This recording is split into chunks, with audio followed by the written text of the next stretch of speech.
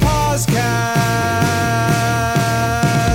Thank you for having me, Joe. Hi, welcome to the PosCast. I am Joe Posnanski, and as you know, Michael Schur is off doing that television show thing that he does. So we have our cavalcade of guest hosts, and we have an amazing guest host this week, which is doubly exciting because I believe this is the second actual live podcast I've ever done where I am in the room with the same person. But Steve Hofstetter. Steve, I don't know if I've ever even been part of a cavalcade before. You are a cavalcade. You are one of the true cavalcade stars. Cavalcade of stars. Yeah, that's what you hear that's like what the old ABC thing. Exactly. Was. Exactly. Yeah. You would have on there we have Tony Curtis and Anne Marie. I would be part of a cavalcade. You I are. like it. All right. Very much part of a cavalcade. In my bio now. So very exciting. Yeah. So Mike and I have never done the podcast in the same room at any point. Even when we've been in the same town, we've still done it on... Stay in the same hotel, one of you goes in the other room. He just gets I don't want to look at you. So this is exciting to be able to do this live. It's great. And in person. Let's talk a little bit about you. We're going through the whole thing. We're going to do our draft here in a little bit. We're going to talk. We're going to do the Cleveland Browns Minute because it is absolutely essential, and there's a special prize that goes with this week. A special sadness for me. A special joy for me. Yeah, joy for you, sadness for me. A little sadness for you. Yeah, it's a zero-sum game with happiness on this podcast. That's awesome. Podcast never brings happiness to people. So, but let's talk a little bit about you first of all. So you get this all the time. You are hilarious. Thank you. You're a big sports guy, and I can remember how long ago was it that you were writing the weekly column in Sports Illustrated, the stand-up? So Sports Illustrated was, that had to have been 06 maybe? Okay. 06, 07? So you weren't out of college that long at that point. Yeah. So, what happened, I wanted to be a sports writer. That was my goal. Okay. And I graduated, when I was 20, I left college for a year. I was the youngest beat writer in the country. Nice. I followed the Yankees around, which as a Mets fan was a little weird. Especially because that was 2000 when the Yankees beat the Mets in the World Series. Oh, absolutely. A little bizarre, yes. But that's when I understood, there are only 30 teams. And if one of them offers you a job, you don't be like, nah, I'm an Orioles fan. I can't work here. Shut up, take the job. That's right. So the players do, so get over yourself. So anyway, I went back to school, finished my degree, graduated as the dot-com bubble burst. There was nothing. So I wanted to write for Sports Illustrated. I got an internship at SI for Kids for that summer, got 3 things published, and then didn't get the job afterward. So cut to, I think it's 2 or 3 years later, my comedy career is starting to move, and I'm starting to get eyeballs. And the New York Times does a feature about, the sports section of the Times does a feature about how I'm a sports guy doing stand-up, and how I'm not doing sports jokes, but there are sports references peppered in my stuff. There was a Darryl Strawberry reference in one, a Canseco reference in another, and, et cetera. And so they do this article about it. Sports Illustrated sees it. They suddenly get back to me, and now I have a column when I couldn't even get a job as a researcher. But the coolest part was, it's 3 weeks in, and they go, hey, we're looking for more columnists. Can you recommend anybody? So I had my brother audition for the job, and he got it also. Wow. So for a year, my brother and I were both columnists for SI, and my dad was over the moon. He thought awesome. It was the coolest thing. That is really, really cool. So how did your comedy career take off in this moment where you are basically a non-working sports writer? Well, having to eat and not working was that was fuel. That'll work. But it was all, in the beginning, it was, I wrote for collegehumor.com, and so some people knew who I was through that. Sure. But I was slogging for a very long time. It was basically a slog for, I would say, 14 years. And then 3 years ago, actually, because I was down in spring training, I came down here to watch some baseball, performed at this little teeny bar that I think is closed now in Titusville, Florida. Because basically, my buddies and I was 2 baseball fans who were comics as well, Danny Jollis and Matt Ritter. Mm-hmm. And the 3 of us were like, if we can break even on this trip, let's just do whatever gigs we could do. We took this $200 gig, not 200 each, 200 for the 3 of us. which, barely covered the hotel for that night. Right. But we took that gig, and this one woman interrupted me. I went off on her. That clip got 3.5 million views in 3 days. Wow. And it was just, my life was changing. And it was really weird because the moment I realized everything had changed was such a baseball moment, because one game that week was not a Mets game. And so that game, I was like, I don't really care about this one as much, So that game, it was the Marlins Nationals. And I'm sitting there in the stands. I was doing an AMA on Reddit about the video that had gone viral. And I'm sitting in the stands while my friends are in the dugout watching Barry Bonds watch Giancarlo Stanton watch Bryce Harper taking batting practice. And I was just like, what is my life right now? Yeah. And it was just this, it was a great moment. And that's really, when I think back to like, what's the moment that things were different, that was the moment. So you have become pretty well known for taking on hecklers, and, yes. and that has become sort of it's not your only thing. It's not your only deal. But it's the reason why people look at the other things. Okay, so it's what's bringing everybody in. Exactly. That's the display at the front of the store. You're very good at it, obviously. I mean, that goes without saying. However, you probably would never have thought that would be the thing. Never. And the only reason it happened is because I didn't want to put up my material online until I stopped doing the joke, because I didn't want people to come to a show and know the bit. Oh, sure. And so I started putting up outtakes, and most of the time the outtakes are heckler clips. Wow. And so every now and then it was, I would ad-lib for a couple of minutes, but for the most part the ad-lib came because someone interrupted me. And it was just something I never thought I'd be good at. I never thought I was good at. And then it just turned out to... It worked. But why? Why do you think that was it so resonates with people? Because we all wish we could do it at work. Because everyone listening to this right now, think of the person you want to tell off at work, whether you work in customer service and the person is everyone, or whether it's your boss, or whether it's one of your employees. Like, there's always someone who you just... I don't know if I'm allowed to curse on this. Sure. I don't know how clean this is. Well, Mike doesn't curse. We should have drafted curse words. That would have been amazing. We could have drafted curse words. Oh, I have so many favorites. I once did a whole blog series. Scott Rabb, do you know Scott? Scott Rabb is used to be of magazine writer. Now he's he wrote the Whore of Akron about LeBron James. And then wrote the You're Welcome to Cleveland after the Cleveland won the championship. Anyway, Scott is a world class curser. Yeah, and was talking about this. But I also was friends with Pat Jordan, the writer, who is an even better curser, and so I actually had them do a curse off. And Pat destroyed him. I mean, I love Scott. I love Scott, but Pat destroyed him. Because one of the things that I am passionate about when it comes to like online comments is, if you're going to insult me, have some originality. Right. Like, anyone who calls me a cuck, immediately I'm just like, you're a dumb person. Like, you're just repeating a word that you heard from someone and you like that it had two k sounds, and that's why you think it's fun. And so whenever anyone can insult me creatively, I'm just like, hats off to you. Yeah. I appreciate that. Well, that's right. I don't mind. That's what I always said. What the way that the curse thing started was, I had written a column saying, I have nothing against cursing. I don't curse because I'm no good at it. It's like I don't pull it off. If I curse, they're like, stop. Just you're embarrassing yourself. But people who are good, like the ones who create it and make it an art form, I could not have more respect for those people. I'm a New Yorker, so you can pull it off. I definitely use fuck as an exclamation point. Sure. And sometimes as a comma. Depending on the situation. It sounded like the Schoolhouse Rock there for swear words. When I was in Kansas City, when I was there, the first time I went to the Negro Leagues Baseball Museum, there was also this company that had like these really cool shirts, and they reached out to Josh Wolf, who's also a baseball guy. Sure. They reached out to Josh about coming by their store, and so we went before one of the shows.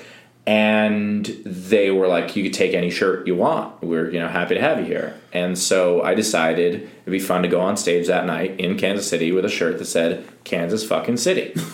And I love that shirt. It's a really cool shirt. I had a lot of fun at the show. I think it gave me like a different kind of swagger up there, because usually I'm in like a button shirt and a vest and like trying to look, like a bartender in England, and but it was just different. But I can't wear that shirt most places. No, you're not going to. That was the place to wear. Yeah, I wore it to. I got to go to a Metallica concert last week, and so I wore that. You could wear that. Because I was like, yeah, that's a time you could wear it. Yeah, it's funny. We're going to now go completely off track because I do believe that what you wear, in addition to sort of what everybody sees, I was thinking about this yesterday. So my oldest daughter, out of nowhere, started to like Bruce Springsteen, and I'm a huge Bruce Springsteen fan. I've written about him many, many times. She, for 16 and almost 17 years, had no interest whatsoever, couldn't stand it, but suddenly she started liking him. So we watched the Netflix Bruce Springsteen thing, and he came out in that same gray T-shirt that he always wears for shows, and I really thought this concert would be different if he was wearing something different than that. It absolutely would, right? It would, and it's so much of what you. So philosophical for a second. Yes, please.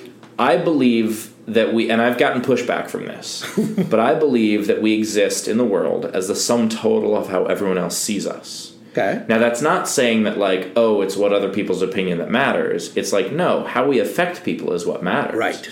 And so the sum total of it is how we exist. Not like, oh, one person thinks you're a jerk because you didn't let him pass you on a merge. Like, that doesn't mean that's one person. There are a lot of other people. But it's the total of that. That action was one thing you did. And so on stage, I think it's the same thing. You exist how your audience sees you, and part of that is what you're wearing. Yeah. And so I always believe that dress as a comic, you should dress as the best version of yourself, whatever it is that you are. Sure. So there are comics that are schlubs, and that's part of their character. And so they should dress schlubby, but they should dress purposefully schlubby in a good way. Right. You can still, if your look is to look like you rolled out of bed, that's fine. You should look like that. But you shouldn't look like you rolled out of bed and also you're a piece of garbage. It's really interesting because I don't like ever name dropping, but I am good friends with Jeff Garlin, and Jeff was telling me very specifically that he was talking with a very famous comic who told him, Jeff, you would be much funnier if you were wearing a suit. Yeah. That because you are so schlubby, that would throw people. If you were wearing a suit, your act would be funnier. And he said he was going to try it. I don't know if he ever did. I can't wear a suit because my act is so condescending that if I come up there in a suit, they're going to be like, we hate him even more.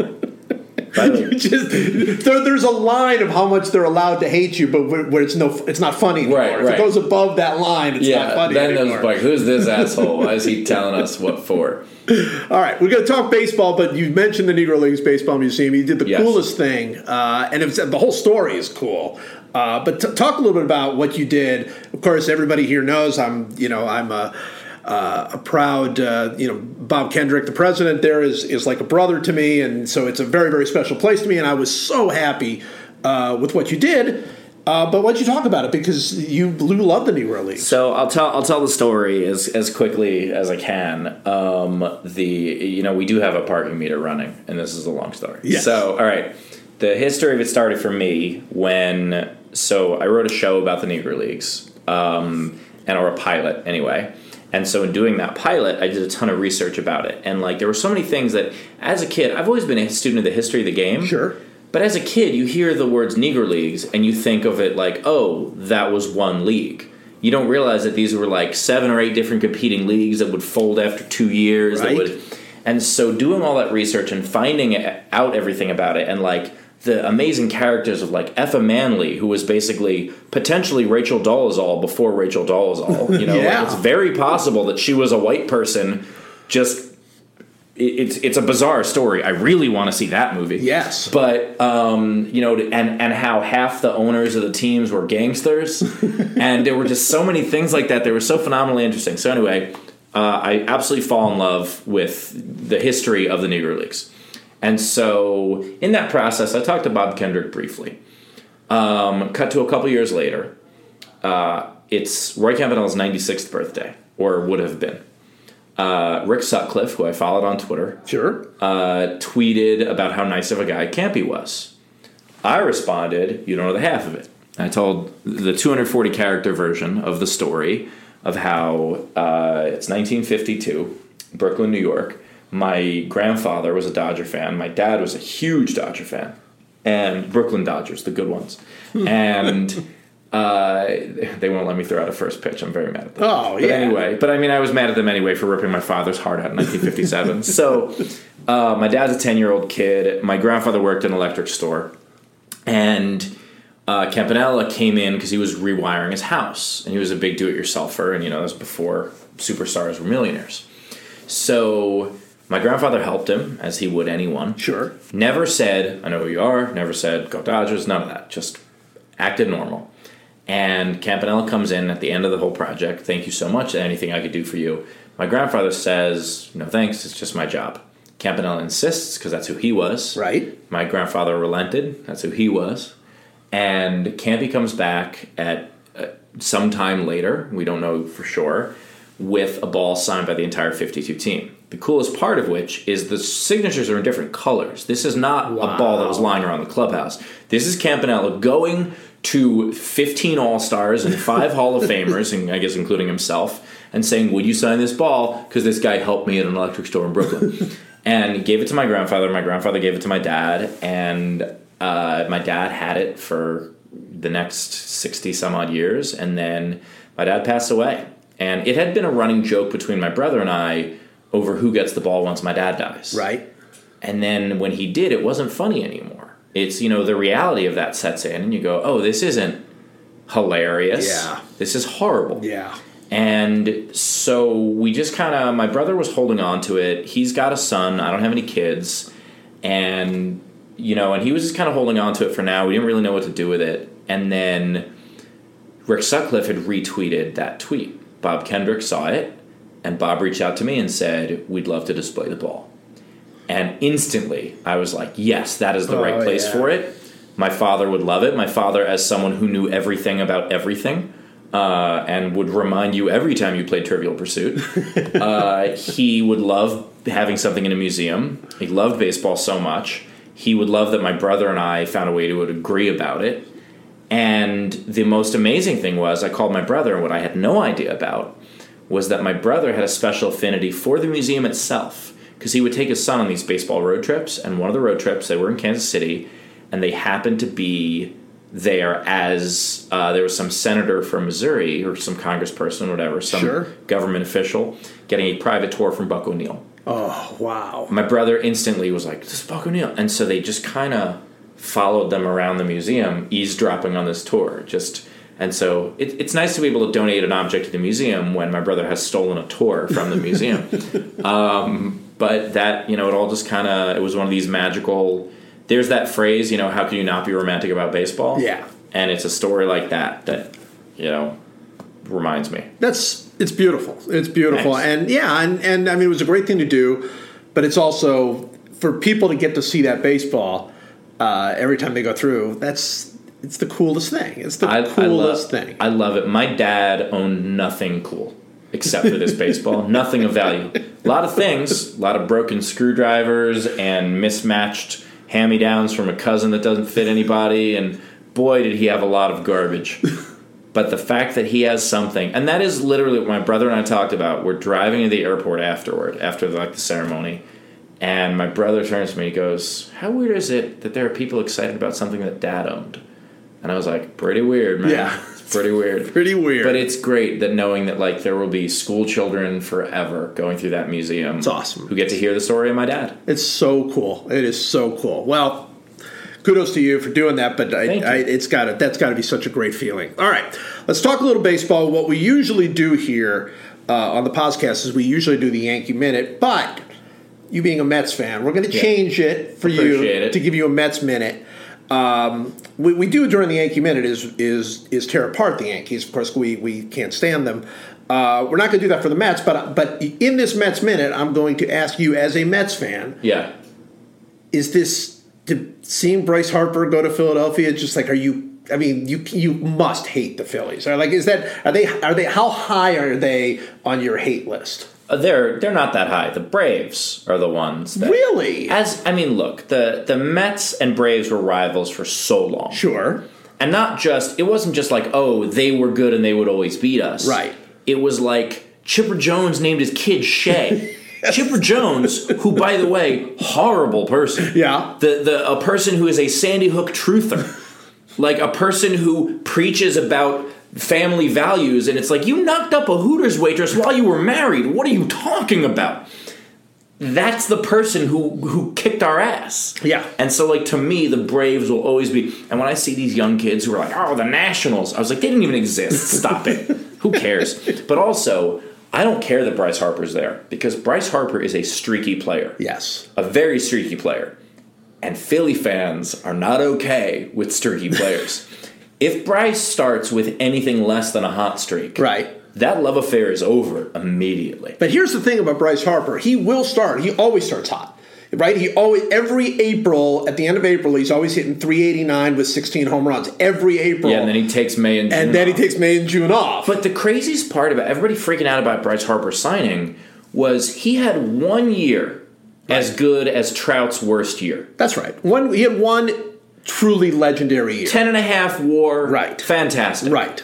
The rest of it, he and Anthony Rendon are worth the same. Yes. Like, it's ridiculous. And, I mean, not as ridiculous as Machado getting that much money, because that's just, I mean... Wow. Talk about a player not worth it, and also a clubhouse cancer. Like, that is... I don't like to throw that term around, because a lot of people will just use it on someone they've never met or seen or whatever, but we saw that highlighted in the playoffs last year. Anyway, point is... As a Mets fan, I'm very happy that Bryce Harper went over to the Phillies, because Bryce Harper was very comfortable in the Nationals, and everybody loved him, and it was great. So first, Nationals lose Harper, good as a Mets fan. Okay. Phillies get Harper, but he's streaky, and he will not be the player that Phillies fans think he is, because the Phillies fans only go, oh, all-star and, MVP, perennial, etc. Right. They don't realize that, like, there's a couple years he's got like a 2 WAR. Yeah. Oh, yeah. Like, including last year. Yeah. We have Juan Lagares. That's better than that. What do you do, And so once the Phillies fans realize that, like, Rhys Hoskins is better than Bryce Harper. Like, once they realize that, I think it's going to be very bad. And Bryce Harper is not the kind of person who has a very strong constitution when it comes to criticism. Like, I don't think he'll handle... a city that boos Santa Claus very well. I've been wondering about that. I really have been wondering if... Because I think you can look at it and you can honestly say, of the 30 teams in baseball, the one team that Bryce Harper should not go to is Philadelphia, right? You could make the argument that they are incredibly hard on their stars. They booed Mike Schmidt. Mike Schmidt. So and Bryce Harper is not Mike Schmidt. So, who knows? Maybe Bryce Harper goes to Philadelphia. That ballpark is good for him. Maybe he goes and goes crazy and he's living life. But I did wonder, there are so many places that would be better for you in so many different ways. They didn't offer the money. Staying in D.C. Well, including staying in D.C. Although there's more money per year. We don't know, though, because a lot of the D.C. money was apparently it was like he was going to get paid when he was 65 or something. They were... That's not a bad idea. Well, Ask Bobby Bowe if that's a bad idea. It was almost going to go out as far as the Bobby Bowe contract. Yeah. There's another question to be asked about for the Nationals, and that is, if you are a Nationals fan, and obviously... There are many National fans that are lamenting losing Bryce Harper. One of my best friend's dog is named Harper. See, there you go. And he was the first really true superstar for that team. Absolutely. And all that. But if Juan Soto is who Juan Soto seems to be, which I think he is, if Victor Robles is healthy, don't you want those two guys in the corners? Do you really want Bryce Harper? Both of those guys might be better than Bryce Harper. It's very possible. Now, that is tough, though, because, look, I'm teasing about how Bryce Harper isn't worth what he thought he was worth, but that doesn't mean he's not one of the best players in baseball. Well, he is. Of course he is. He's absolutely an all-star, absolutely deserves it, and the hope that you've got two guys who become that, I think Soto is, but the odds that both of them are low. They're low, but I'm just saying that for the money that you save, and I think the fans don't care about that. No, but I think the team does. The team does. It depends on if they are willing to spend that money. To me, seeing him leave Washington,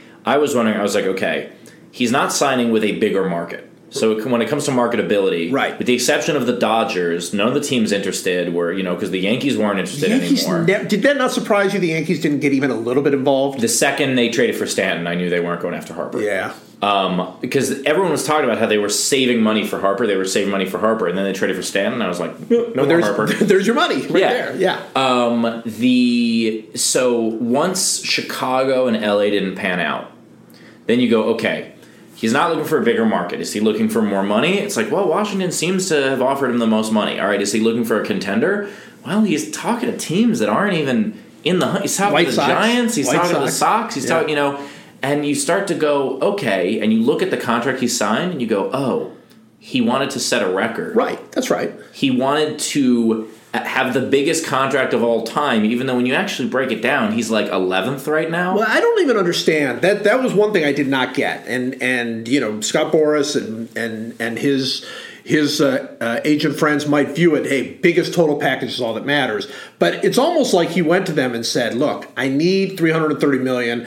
I'll play for you as many years as you like. It's 100 years. That's fine. I just need. I think it was an ego thing. Well, I think it was an ego thing where it's the longest. But per year is bigger, right? Per year is bigger. Also, look, I don't know how good Bryce Harper is at math. Truly, I don't know. I don't know if he even knows how much it is per year. But that was very mean. I don't know. He probably knows. He probably knows. I'm sure someone told him. But I do think that being able to say at one point in history, you were the highest paid athlete, or not the highest paid. I mean, you have to.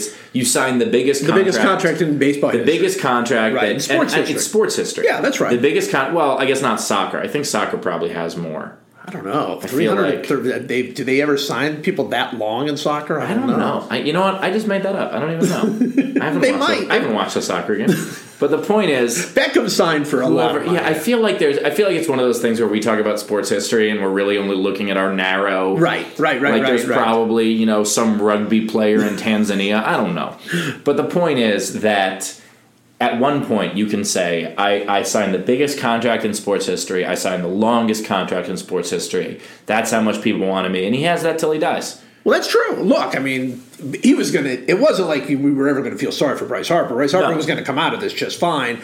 I just don't know if agents think that hard about, all right, what's the best situation for this guy? Yeah. I don't just mean situation like – on a personal level, but for his legacy, for how he's going to be remembered, for how his post-career is going to go. Yeah. He stays in Washington. Let's just say, for example, he's the all-time legend of Washington sports. He's there with Sonny Jurgensen and whoever else, you Mark want to say. Rippon, Mark just all Rippon. The best. Exactly. All of the Super Bowl winner Mark Rippon. Ugh, that's a weird sentence. Yes. All of the great Washington athletes of history, he's there with them and he's on DC's Mount Rushmore. Right. Yeah. Right. And now he's not going to be on Philly's Mount Rushmore. I mean, and there's a pretty decent chance that even if he's great for the next 5 years, which let's say he is, I like Bryce Harper. I hope he is great for the next 5 years.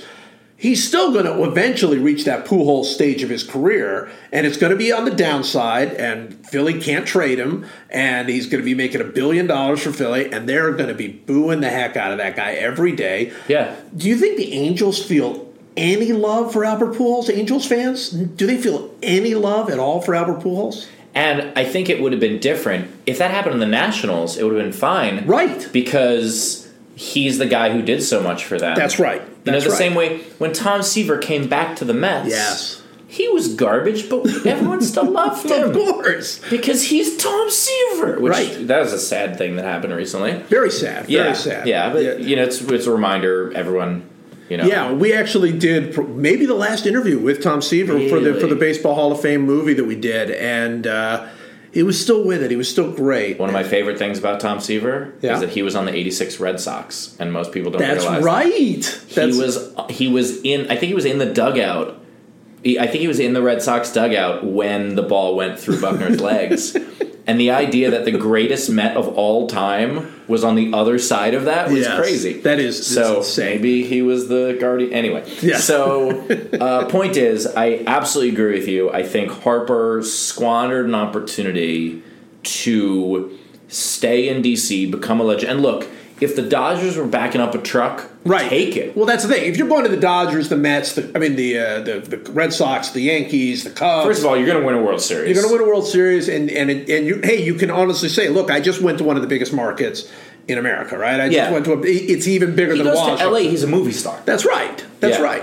So you can make those arguments. Philly just seemed a weird thing. Yeah. They had to back up the truck, and they had to pay the all-time contract, so they got him. And they're going to be a very exciting team to watch this year. It's going to be incredibly interesting. I think they are going to be really exciting. And it's what a weird turn of events that the division went from one of the worst divisions in sports, in any sport, to possibly the best division in the major leagues. I think you can make a pretty. I mean, if as long as we're assuming the Braves are going to be good, which I don't see why you wouldn't assume that. Yeah, they were good. They were really good next year. They're so young. Yeah, and then they added Donaldson. They added Donaldson, but also those kids are going to be. Yeah, Acuna's insane. Yeah, and Seitzer's a great hitting coach, by the way.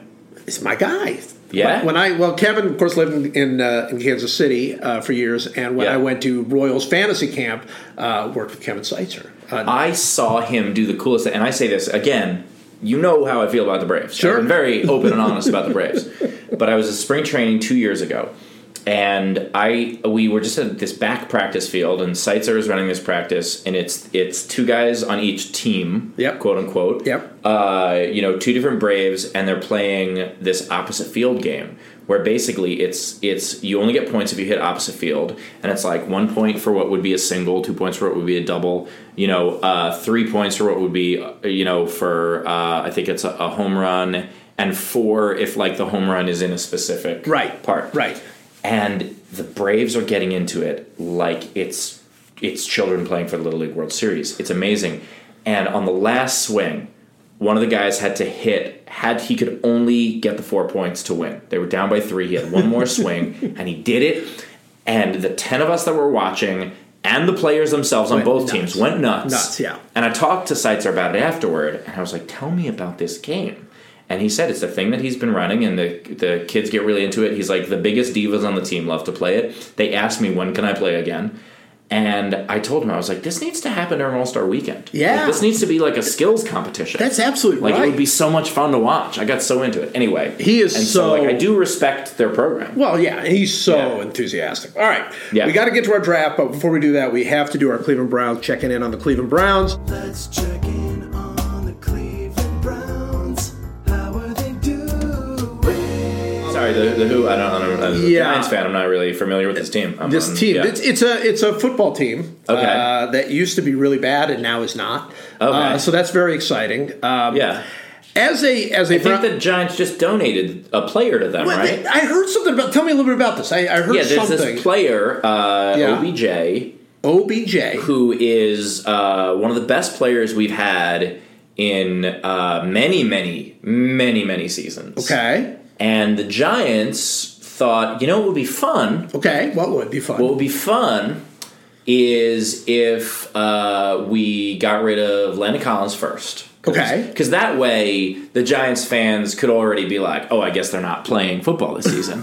Right. And then once the Giants fans weren't looking anymore, they would just be like, now let's get rid of OBJ, which is just, as a Giants fan, so amazing. The coolest part is Eli Manning, who is our Nationals Bryce Harper. Sure. Because it's someone who won us 2 Super Bowls, and we love him so much, and we are paying him for winning those Super Bowls. Right. The idea of, like, look, I'm a comic, all right?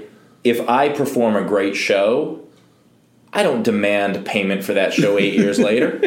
But you should. It's, the idea of, like, don't you remember how great that was? Don't you remember how great that New England show was? Well, pay me $20 million or whatever it is. And it's the OBJ and Collins, and people were starting to look at him being like, oh, they're going to compete this year and they're rebuilding. But, like, you don't tear it down that much. Like, Collins, just put a franchise tag on him. And OBJ, congratulations, Browns fans. Yes, we will accept your congratulations, because for 20 years that's what we did. That's what Browns fans did, was completely lose our minds every time the Browns did something. How many failed quarterbacks did you guys have? 28 was the number. That's the I have it in my computer if you want to see the list. It? Of course, I have the complete list the in my computer. The amount of quarterbacks Oh, and coaches and coordinators and owners and GMs and people who were sort of GMs, but that wasn't their title. Yeah, it's been a remarkable run for the Browns. And what was so extraordinary about the Odell Beckham deal was, as a Browns fan, you saw last year, hey, they're getting good. They've got real players. I mean, they've got a quarterback now, but they've got several really guys that are franchise type players across the board. In the secondary, on the line, in the backfield. So you were like, okay, this is going to be good. And then you go into this this off season and they've got a great they got a bunch of draft picks. They're going to be able to be really aggressive in free agency, and then you get a once in a generation type receiver just given to you, and you're like, what else what do we have to give up? We had to give up that safety you didn't know anything about or care, and a first round pick and a second round pick and they had to give up more. 2 tickets to the Rock and Roll Hall of Fame. Don't forget those. Oh, that's true. But they're only weekends. You can't get weekends. You can't get it during still the have week. to pay for parking. I was going to say it. Yeah. It's blacked out. All right. I'm so happy that the day that I get to celebrate the OBJ coming to Cleveland, I do it with a Giants fan. It does make it a little bit. But look, by the way, I am a Giants fan, a Rangers fan, a Knicks fan, and a Mets fan. Wow. Thank God for Brody Van Wagenen, because if it weren't for him, what a train! I mean, literally, that is a train wreck. I think the Giants, Rangers, and Knicks combined are going to have 20 wins. The Rangers have some. The Rangers have some. But then we get to watch the Islanders be the best team in the league, which came out of nowhere. So, well, what I like about it, what I do like about that is that we all know what a history it has been being a Mets fan. We all know the Giants. Obviously, look, lots and lots of great Giants moments. Been good, way more than they've been bad. Way more, and a couple of fairly recent Super Bowls and all of that. Yeah. But man, there is nothing to say about the Knicks. I mean, there was a moment when the Knicks were good, and it's early '90s. Yeah, that's what the Browns were. The Knicks are, because it wasn't. It's okay to be bad, and it's okay to even be one of the worst. But when you're just where everybody's mocking you, no matter how bad they are, they're still mocking you. That's a bad place to be. I want to write a movie where I go back in time and help John Starks hit that 3. It changes everything. See what happens. Changes everything. See what happens. Suddenly the Knicks have a title, and then it's I was in my sister got married that day. Wow. I was in the coat room listening to the game. Yeah. That's not great. That's of course. What am I going to miss the? Well, you had to be. You had to do that. I had to get my heart broken. And it's one of these things of other people cry at weddings. I cried for a different reason. Was it before the wedding at least, or was it after? I know. I think it was during the party. During the party. Okay. Yeah. Just that ends that. All right. Let's do our draft here. So yes. Very, very exciting draft. And the thing I like about this draft, like I like about all our drafts, is much of the same way that Mike and I always do it. You just came up with an idea, and I was like, okay, let's do that. We haven't discussed it any further. I have done no research. You have done no research. I've done a little bit of research, but as you will see, the research I've done is only to you'll see. Okay. All right, so here we go. So our draft we are drafting television animals. Yes, that is what we are drafting, television animals, and as our guest host, you get the first pick. Okay, my first pick is, it doesn't matter which one, but any of the dragons from Game of Thrones. Don't you have to pick one? Don't you have to, do you know their names? There's Rhaegar. Okay. Viserys. I think, I forget which one got, I don't want spoilers for people who haven't seen it yet. No, we don't care about that. Yeah. We don't care. So I forget. No, I'm not going to do that. So any one of the dragons, or could I get all 3? Is that you can have all 3 dragons. I'm going to take the 3 dragons from Game of Thrones. That's my opening draft pick. One of the things that I talk about on the show is I don't watch Game of Thrones. Okay. Not because I don't want to or whatever. I'm going to draft every animal on Game of Thrones. This is why I had to do research, because you were saying, did you do any research? Because you said let's draft television animals, and I said, are there enough television animals? And you said, yeah, there's plenty just on Game of Thrones. And I realized I'm at a huge disadvantage because I don't watch Game of Thrones, but my family does. My wife does, and my daughter. Oh, so you went. So I went and did some research. So with my first pick, I'm going to take Ghost. I was almost going to take him, and then I was like, no, the dragons are a bigger deal. Well, if you had taken Ghost, it's good because I did not get any of the dragon names. So Ghost is, and tell me if I've got this right, a direwolf from the north. Is that Correct. right? Is that correct? That is correct. And when I asked what it was, they said, and I quote, a large wolf. But it's like, it's a large wolf, like in the way that Wilt Chamberlain is tall. Okay, so a truly generationally large wolf. Generally, with first-round pick wolf, no First question. round pick wolf. Yeah. All right, so and I've Ghost, done well. Ghost is is probably the most badass. well, that's of that's what they were saying. Of them, yeah. They were saying that's that a tough thing because, like, if I was legit just drafting TV animals, I would draft the 3 dragons. My 4th pick would be Ghost, and then my next 5 picks would be the other direwolves. But I feel like that might be boring, so I'm going to bounce around a little bit more. That's my last Game of Thrones thing. But I felt like because I knew that you were going to go after Game of Thrones, I had to do some research. So I did, and I found You don't want Sir out about Pounce, Ghost. the cat? What's that? The one of the kids has a cat called Sir Pounce. Oh, I did not know that. But that's not a very bad. No, they went right to Ghost. So I feel good about Ghost. I don't know what role Ghost is going to play on my team yet, but we'll see. We'll see when Ghost shows up. He's a badass. I'm going to go with Mr. Ed because I think to communicate to the team, I feel like you need an animal that can speak English. So I think that's an important one. So you see Mr. Ed as being sort of your player coach, sort of a leader on the field. Absolutely, he's captain. He's got the seat. He's got the seat. Well, because he can talk to us, and then he can explain to the other animals in whatever animal language they speak. Do you feel that the dragons are going to listen to Mr. Ed? I don't know if they'll listen, but they'll hear. You know, like at the very least, they'll. My thought about dragons like horsies that can fly, kind of. They're horse-ish. Sure, that's what they are. Yeah, they're all friends. I often thought when I would watch Mr. Ed as a kid, and I did watch it quite a bit. It was amazing. Of course, the joke that never ended was that this was a horse that would talk. Right? It's like when you're watching it for the 8th show, you're like, I know he can talk. And you realize he says so little that's worth hearing. Like, Mr. Ed is so very rarely... I never thought of it that way. Yeah, it's like he can talk, but he doesn't have to. There's not a lot going on there. Yeah, that's a very good point. I don't know. Mr. Ed, I never thought of... Yeah, I would like to see the script and see... Because, like when you're an actor, you'd be like, oh, I have an under 5 part.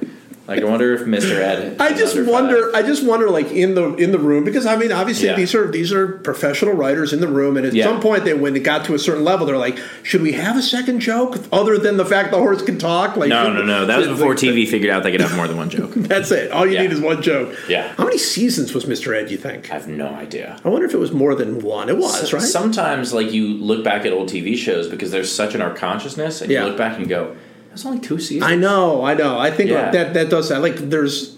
I'm trying to think which show it was, but there was one of those early '70s shows, like the Partridge Family, or I think that one actually did run a little longer. But there was one of those shows that you were like, that was only on like 1 season. But then you watch other shows like The Flying Nun, and you're like, that was 4 seasons. Yeah, The Flying Nun. Jag had 100 episodes.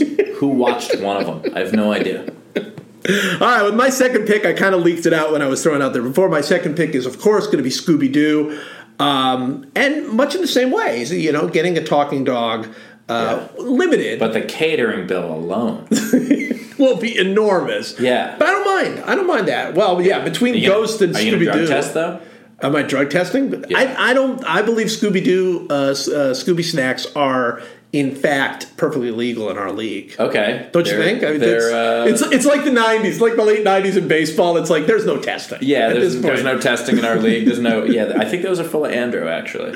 Yeah, they probably were, which is was perfectly legal, as you know. Yeah, that is true. That was perfectly legal. How do you feel about that? Remember when? So like that was such a big deal when they found it in his locker, and then they went after the reporter. It was after Mark McGuire, and they went after the reporter and said, oh, stay out of the, you shouldn't even be looking at the guy. But it was such an open secret. The guy had like a package of Andro, just in his locker with like Andro on it. That seems wrong. It looked like a non-name brand on a TV show. Yeah, like the way that they're just like cola, like beer, exactly. They're just like steroids. There's like a dripping needle with a skull next to it. It was a different time. Yeah, it was an absolutely different time. Okay, all right. So I need another one. I had him, and I just completely forgot. The tiger from He-Man. I don't know the name of it, but the tiger from He-Man. I feel like he'd be ferocious. The tiger from He-Man. The tiger from He-Man. I can't believe I can't. Should I stop and Google it? We should. Well, we don't. We're not going to stop, but we will Google while you talk about why in the world. The tiger from He-Man. I just feel like I was trying to think of like what's a badass animal, right? And and then I'm like, well, tiger is a pretty badass animal. I believe it's just He-Man. It's just Battle Cat. Oh yeah, Battle Cat. Yeah, I'd take Battle Cat. That's not a name. Which helps if we're battling. I don't know what this league does. We don't know. I now have a dragon, I have a Battle Cat, and I have a coach. So this is a good... Well, here's the thing. If this is some sort of like comedy thing, you have no chance. I got Scooby over there. True. You're bringing Battle Cat out there. Mr. Ed's funny. He's only got one joke, but he's funny. He is pretty funny. And if you don't laugh, Battle Cat will fuck you up. So... Well, that does work. That does work. All right, I'm going that direction, however. So with my third pick, you know what? I'm going back and forth between two. And here's so and I'm just going to tell you in advance how I'm thinking about this. Okay. One of these is like the trendier pick, if you curious. like on Twitter they would say, "Oh, you should have gone with this one." Yeah. But the other one is really my favorite. So I'm going to go with my favorite and then tell you that I'm passing on the trendier pick, which I will scoop up immediately. Yes. No. So my third pick is going to be Bugs Bunny.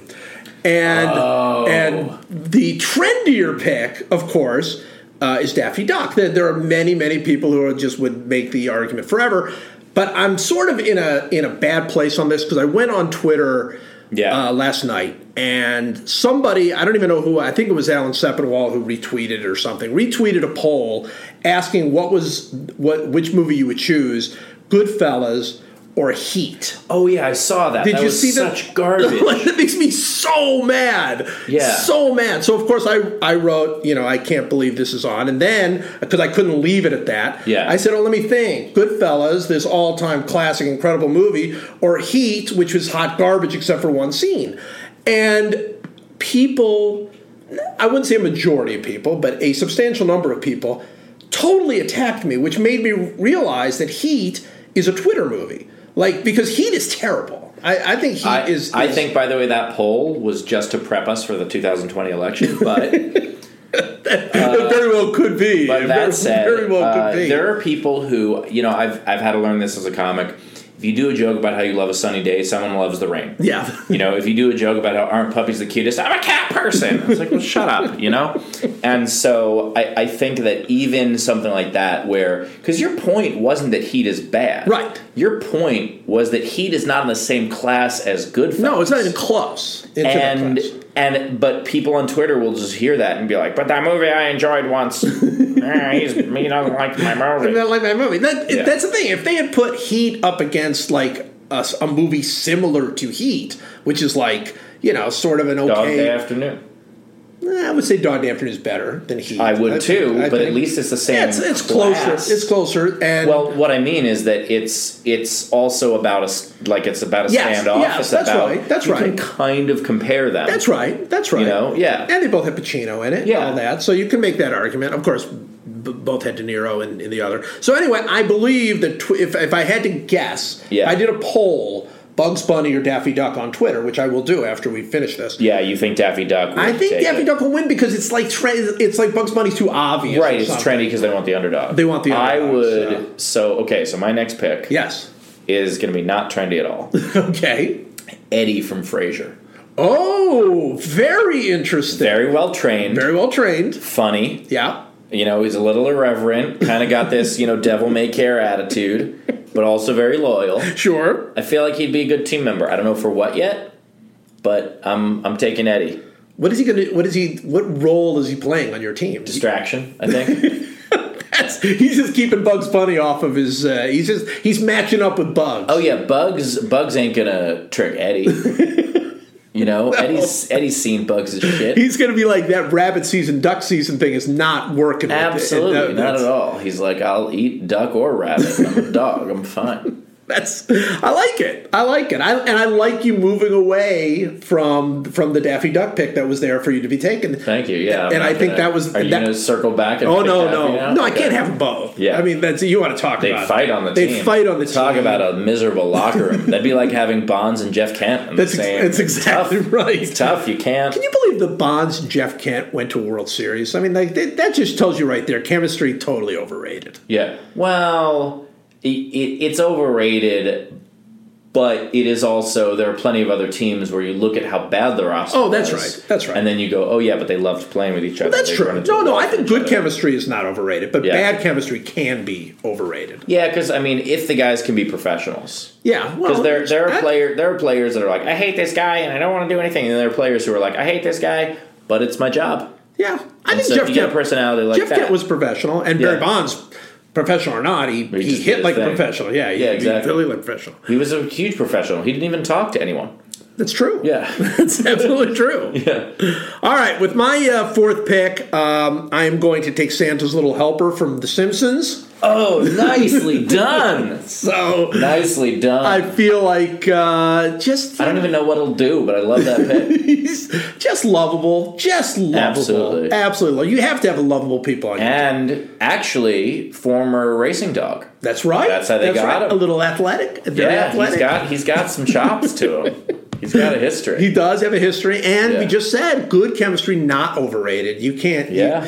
I've got with Bugs Bunny wisecracking in there. People they'll like him at the beginning of the season, and but Bugs and Scooby at the. That's right. Saying By mid-season, they'll be like, "Shut up! Can we just play?" But there's Santa's Little Helper. Just everybody loves him. All right, I got a completely different type of pick. All right. I'm going Mickey Mouse, and I'll tell you why. Oh no, Mickey Mouse! Wow. For the money. Mickey has so much money, he'll be able to fund the rest of the team. So he's owner slash. You know how much it costs to feed a dragon? I gotta feed a dragon on this team.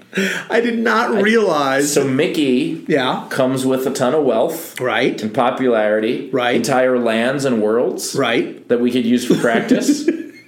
And so I think just from his merchandising alone, I think he's a valuable member of the team. I did not realize, and this is very smart of you to pick this up, that fundraising would be a part of what we're doing. Is part of the team. You got to sell tickets. You got to do it somehow. You got to do it. All right. Well, that's an excellent fifth pick. I'm going to give it to you especially for the reason. All right, and then my fifth pick. Are we doing 5? Is that how it works? 5. Okay. 5. So I got a winner for the 5th. All right. Okay. Well, was that your 5th or was that your No. That was my 4th. That was your 4th. Okay. So I'm ready. I'm ready for the 5th. All right. I think it was 5, but we're going to pick you. We're going to pick extra. Oh, it was 5 already? I don't know. You know what? Let's whatever. We'll just keep going. One of mine's the coach and one's the owner. So who knows? Okay, what difference does it make? Yeah, exactly. All right. Well, with my next pick, whatever number it is.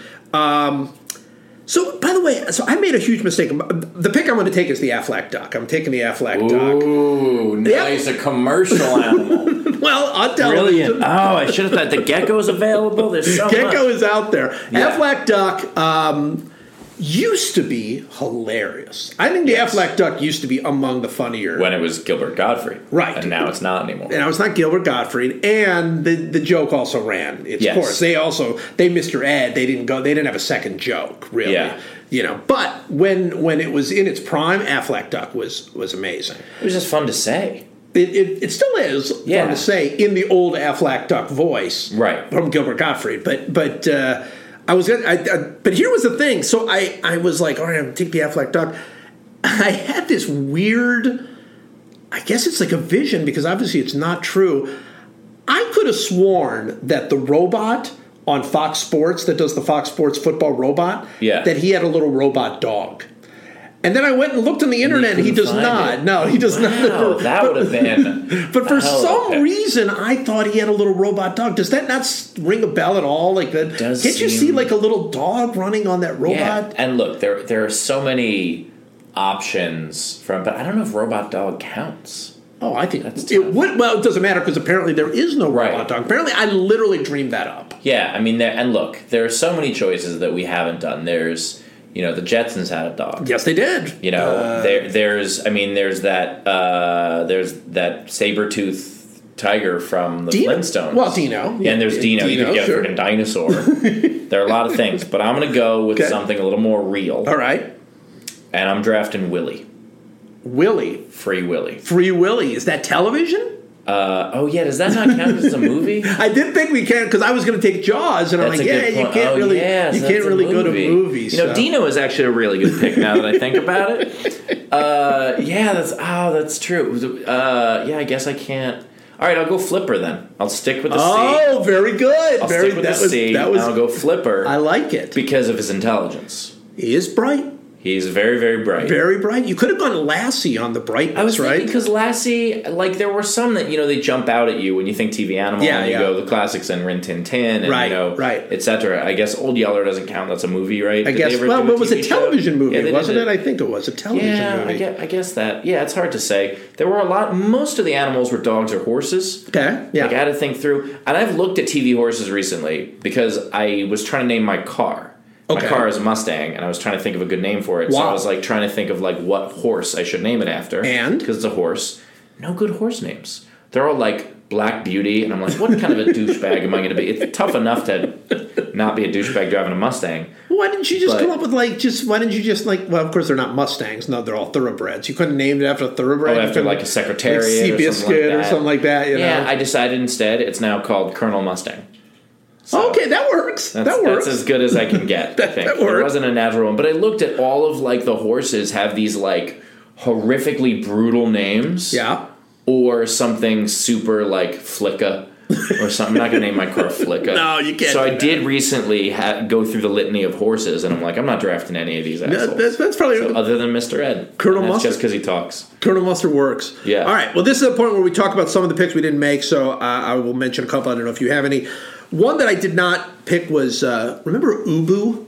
What was that? That was the dog at the end of like Family Ties and other shows. They would say, sit, Ubu, sit. Yeah. Which, when I was a kid, I always thought it was Boo Boo. Well, sure. Because like I didn't know what Ubu was. Right. I still don't know what Ubu is. But yes. But so sit, Ubu, sit. We thought about that. We didn't pick Arnold from Green Acres, the pig. Okay, does Alf count? No, alien. They're more alien. We were drafting aliens, which we should do. Yeah. And then the one I was going to pick, and this was just a really personal pick I mentioned already in the show. I've already name dropped Jeff Garland, so I'm trying to name drop him again.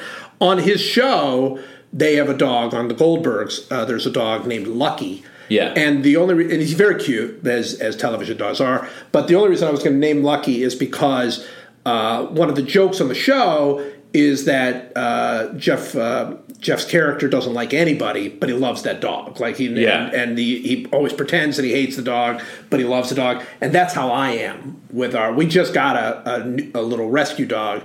It's a little sweetheart, and that's what I do. I'm like, just get this dog away from me. But then when nobody's around, I'm just like doing the whole little kissy faces with the dog. I would add Murray from Mad About You. Oh, sure. That Murray was a good one. Murray was an excellent dog. Let's see here if there are any others. Spuds MacKenzie. Spuds MacKenzie would be a great one. Yep. Also, another TV dog who has a very unfortunate name. The dog on Downton Abbey. Oh, what is the dog's name on Downton Abbey? Isis. Oh, wow. But that's because after it's a goddess. That's the goddess. Yeah. Isis really ruined marketing.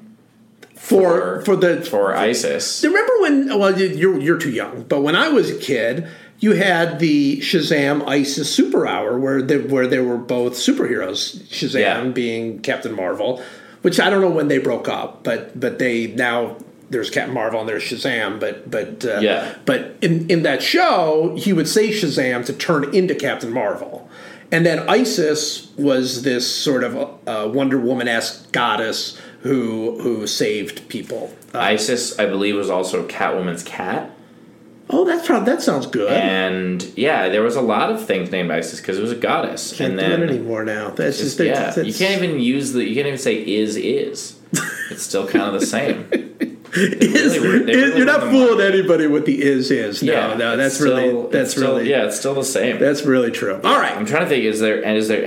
Are there any other good ones that we've missed? Oh, we'll get on Twitter. People will let us know exactly which one. In fact, nobody will tweet us to say, "Hey, I thought of a couple of fun ones." What they'll say is, "How in the world could you not have taken Alvin and the Chipmunks?" Ooh, I think Alvin and the Chipmunks funny. Do you find them funny? No. They never did anything. I for liked me. the cartoon when I was a kid. Okay, but also Alvin was such an asshole. Yeah, I think they're all just super annoying, and even as a kid I felt closer to the Hey Alvin guy. I was sort of like, to like the dad. To the dad, it's like that's hilarious. These guys are completely annoying beyond acceptable. What about Chip and Dale? That whole Tom and Jerry, Chip and Dale, Tweety and Sylvester. Oh, Baloo. Oh yeah, because not just a movie. They also had when they gave him his own show. They gave him a spinoff. That's true. When he was like the pilot and everything. I would. Baloo is good. What about all the gargoyles? Those count? I don't think those count. Blue, all the cartoons I watched as a kid. Blue from Blue's Clues would count, I guess. Oh yeah, Blue would count. Yeah, Blue Baloo and Blue. Baloo and Blue would count. So there's so many. We missed a bunch. Well, we did. I did think very hard about that Coyote. The rest of the league. We can't have everyone. But I think Wile E. Coyote is probably the best. He's the best free agent out there at this point. Wile E. Coyote, but he always failed. The Roadrunner was the success. Well, he was the success pure speed. That's all it was. He was just the fastest. I mean, so what? He's Ricky Henderson.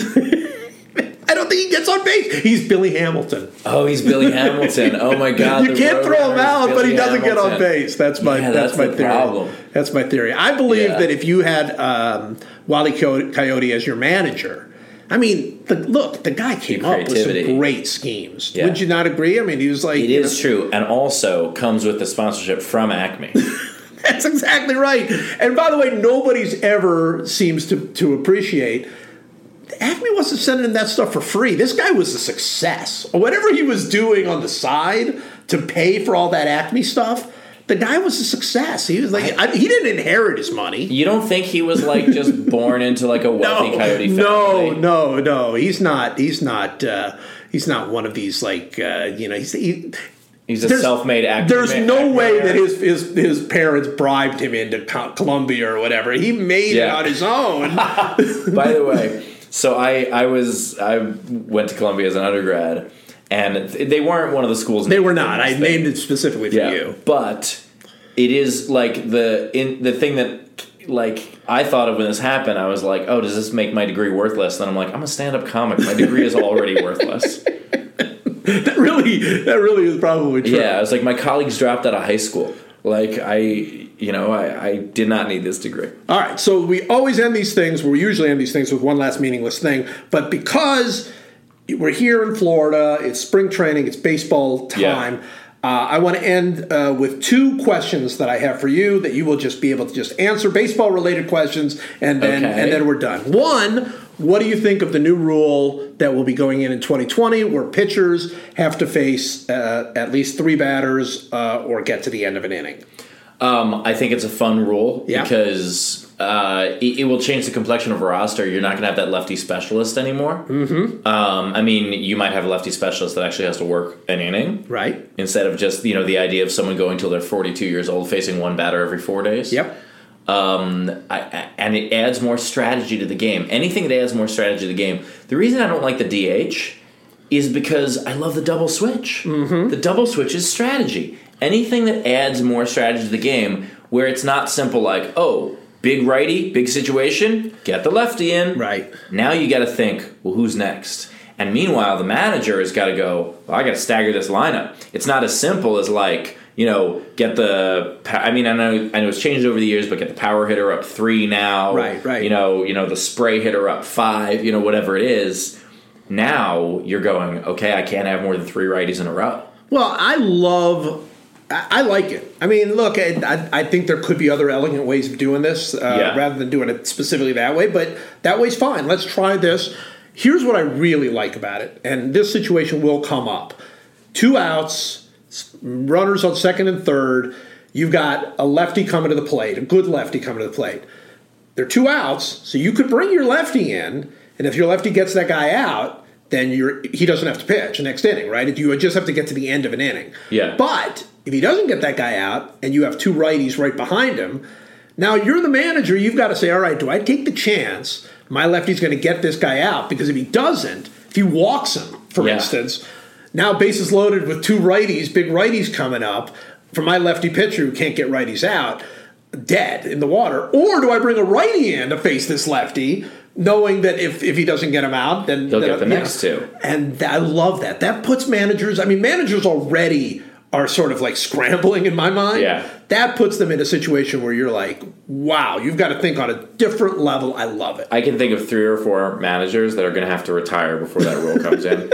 But I also love the idea of they bring in a reliever and the first 2 batters, nothing's near the plate. Right. And they have to leave him in for another batter. That's hilarious. The great thing about that is that the Red Sox did that with Pedro on their own. They just voluntarily just let Pedro in there. Yeah. All right. Second question is very specific for you. Okay. How good are your Mets going to be? What do you think of your Mets this year? I'm very excited. Okay. I truly believe that the reason why this is all happening is because Brody was an agent before he was a GM.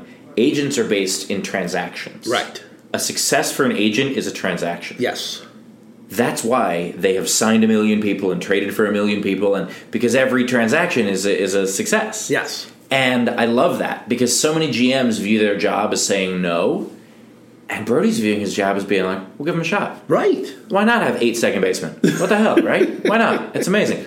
Them releasing TJ Rivera made no sense, though. That one I was like, why is at least try to trade him for something. Right. But I am really excited, and I know that it's, it used to be, you look at 2015, and it was basically like games against 3 teams or automatic wins. Right. If you don't take 2 of 3 at least from the Marlins, Phillies, or Braves, you're doing something wrong. Right. Now, oh boy, that's going to be an interesting division. Other than the Marlins. Yeah, but you've got 4 teams that could potentially win that division. That's 100% true. Look, I'm an optimist. I know that. I do think the Mets are coming in first. Wow. That lineup is deep. Yeah. The bench is deep. The starters are deep. And they've got a closer as a setup man. Yep. For the first time, you look at their relief corps, Robinson Cano was the player to be named later in the Diaz trade. That's right. That trade was for Diaz. And a lot of people are like, oh, how's Cano going to do? Who cares? We have 8 second basemen. I don't really care. I hope he's great. If he's not, we have Jed Lowry. And if not, one of our second basemen is playing outfield because we don't even have room for him. So why not, right? I'm totally fine with that. But, I think Diaz is going to be a beast, and having Familia set him up. Those Mets starters, if they don't have to exhaust their arms like they used to, and the middle of the bullpen's good too. Lugo had a bad day today, but Lugo and Zellman are great. They are. And you have them pitching once every 5 days instead of once every 5 minutes. And it's going to be a good team. I don't think it's going to be easy. I think the Mets are coming out of there with, I give them high 80s in wins. Okay.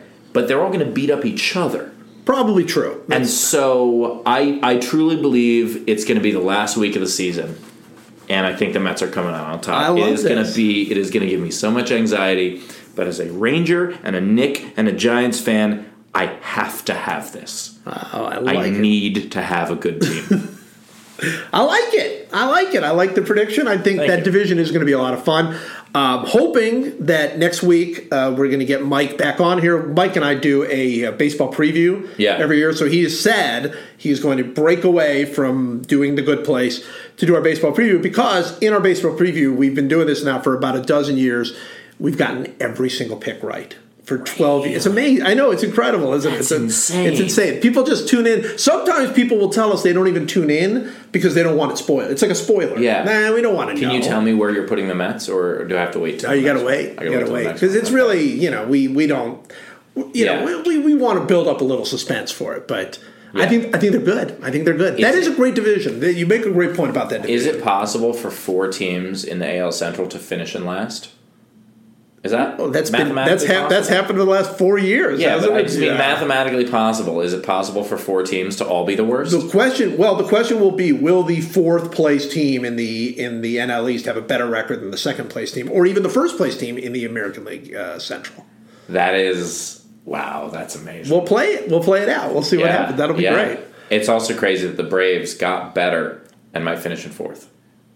Yeah, they were first last year. They got better. And everybody got better. Everybody got better except for the Nationals. But everybody else got better. Nationals added a few pieces, but they lost Harper. So I think we'll see how Corbin is for them. Well, this is awesome, Steve. I can't thank you enough for doing this. This was so much fun. Awesome. Well, thank you very much.